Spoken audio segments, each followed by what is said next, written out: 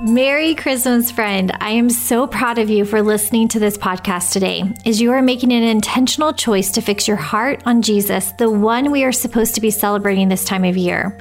My hope and prayer is that this would be an encouragement to you and remind you that Jesus came for all, but he also came just for you. Help me spread this message by sharing it with your friends and family on social media, and also by clicking the button to text this episode to them. We both know we could all use something that would help us focus more on celebrating that Jesus came instead of getting caught up in the crazy of this time of year. This Advent study is brought to you by Online Women's Bible Study and Online Women's Retreat. If you are looking to grow in God's Word and community, you get a week free to try out being a member at onlinewomensbiblestudy.com. This is the perfect time to join because we are doing some special things for Advent, including giving the PDF version of this study away to our members. Finally, this January is the next Online Women's Retreat, and you do not want to miss out on this. Go to onlinewomensretreat.com to grab a spot if you want 2022 to be the year you found some serious freedom in Jesus, identified your purpose, and chased hard after his call for your life. Don't forget to subscribe to this podcast so you don't miss a single episode. Now let's get started with focusing our hearts and minds on the one who came for all.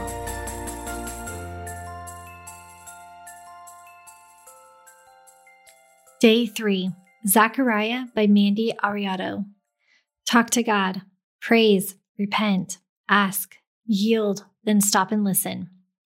Zechariah is the very first person mentioned in the Christmas story, but often the last to be remembered. He was a priest in the division of Abijah, one of the 24 priestly details.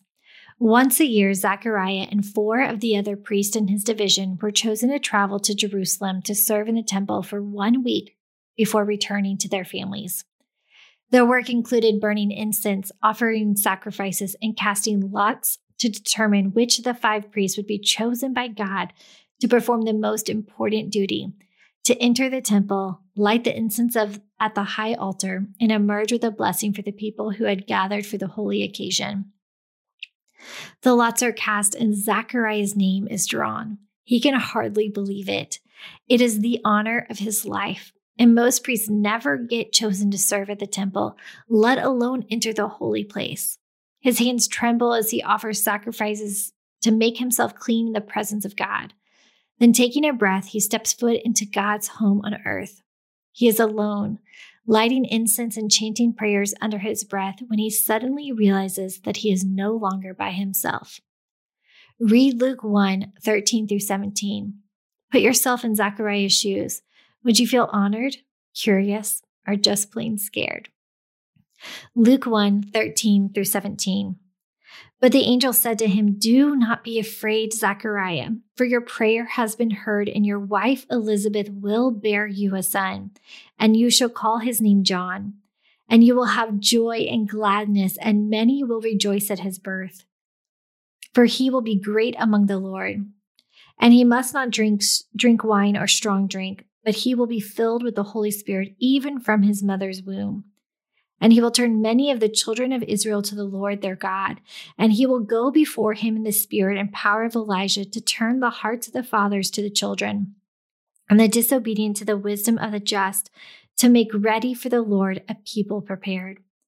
Put yourself in Zechariah's shoes. Would you feel honored, curious, or just plain scared? For Zechariah, terror swept over him, which is the curse of the professionally religious. We are often terrified when God interrupts our routine. It isn't another priest who has suddenly joined him unceremoniously. Instead, it is a holy messenger, the angel Gabriel, who says what all angels say when humans discover their presence: "Do not fear." Then this messenger of God goes on to relay the news that Zechariah has been hoping to hear for decades, but which has become all but impossible at his age. He is going to have a son, but not just a son who will be the announcer of the long-awaited Messiah. Reread Luke 1:13-17. The answer to Zechariah's prayer for a son was answered at the same time as the nation's prayer for the Messiah. How can you, like Zechariah's son, grow into a person who points people to Jesus? Luke 1:13-17.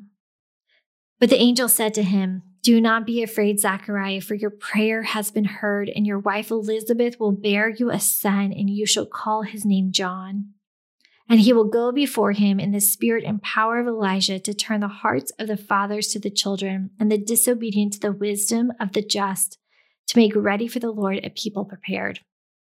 The answer to Zechariah's prayer for a son was answered at the same time as the nation's prayer for the Messiah. How can you, like Zechariah's son, grow into a person who points people to Jesus?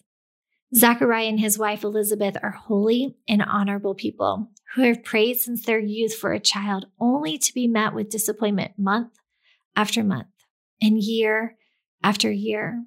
She has been labeled with the status of barren, a title that is grounds for Zechariah to divorce her, but he refuses.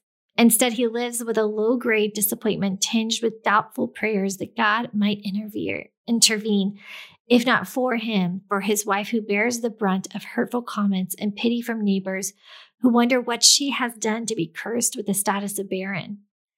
But here in the temple of God, Zechariah hears the news that he has been longing to hear. He and Elizabeth are going to be parents. They are to name their son John, a name which no one in their family has named, which is very out of the ordinary in that day. Prompt.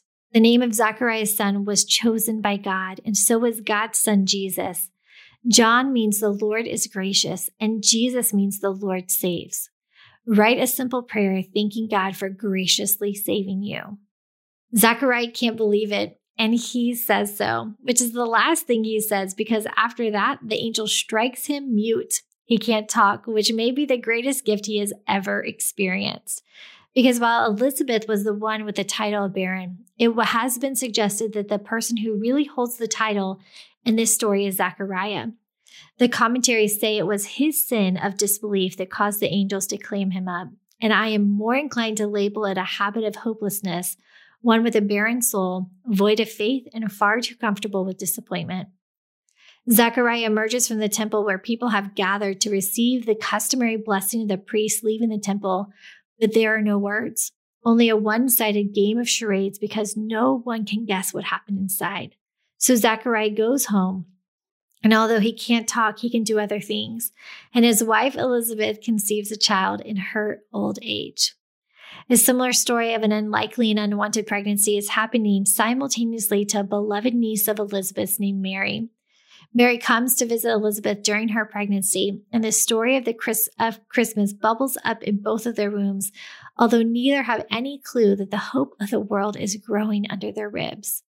Mary stays with Elizabeth for 6 months and is welcomed company since Elizabeth's husband can't say a word. He is undergoing a mandatory sabbatical, a gestational period of his own, where he has commanded silence and preparing the way for hope to be birthed. Sometimes silence is the best thing that could ever happen to us. We are bombarded by words. Very few of them come at us without an agenda, promising things that they cannot deliver, arguing a point, or stealing our attention, which is exactly why silence is so hard to deal with, but often the very thing that can restore our hopelessness. Yet it isn't in silence that we're able to make room for reverence. We leave things unsaid in order to refocus our attention on the hope-filled mystery of God who hears our prayers and fulfills his promise. Prompt. Describe a time of silence, whether due to illness or injury, or simply during a quiet time with God, when you were able to focus on your Savior like never before. 9 months after Zechariah's encounter in the temple, Elizabeth gives birth to a son. At his circumcision, the family is gathered, wondering what family name Zechariah will speak over him, but instead he writes it down, John. With that declaration, Zechariah's mouth is open and he begins praising God for his faithfulness. It is in silence that hope is restored and prayers are fulfilled. Zechariah is the patron saint of Advent, the season of practicing patience and waiting. Perhaps the one way to quiet our doubt and fear in this season of anticipation is to make peace with involuntary silence. May the experience of Zechariah remind us that silence and waiting are not a curse. They are an essential part of a story that has an outcome that might seem impossible at the moment, but just ahead is a long-awaited surprise where God does something remarkably unexpected in our lives and in the world. which is a perfect message to start off the Christmas season as you are going through your everyday life, praying for what you need the Lord to do. And as you continue to serve him by following his instruction, Yahweh will remember your prayers before him and will fulfill his covenant with kindness, just as he did with the birth of John the Baptist. Zechariah wanted a son. God linked him through the story, that son, to the story of Jesus, the Messiah, forever. We have a God who outdoes himself in remembering our longings and being faithful to his promise for all. This is a Christmas miracle if I've ever seen one. Doer of the word, how can you apply what you have learned from the Lord today?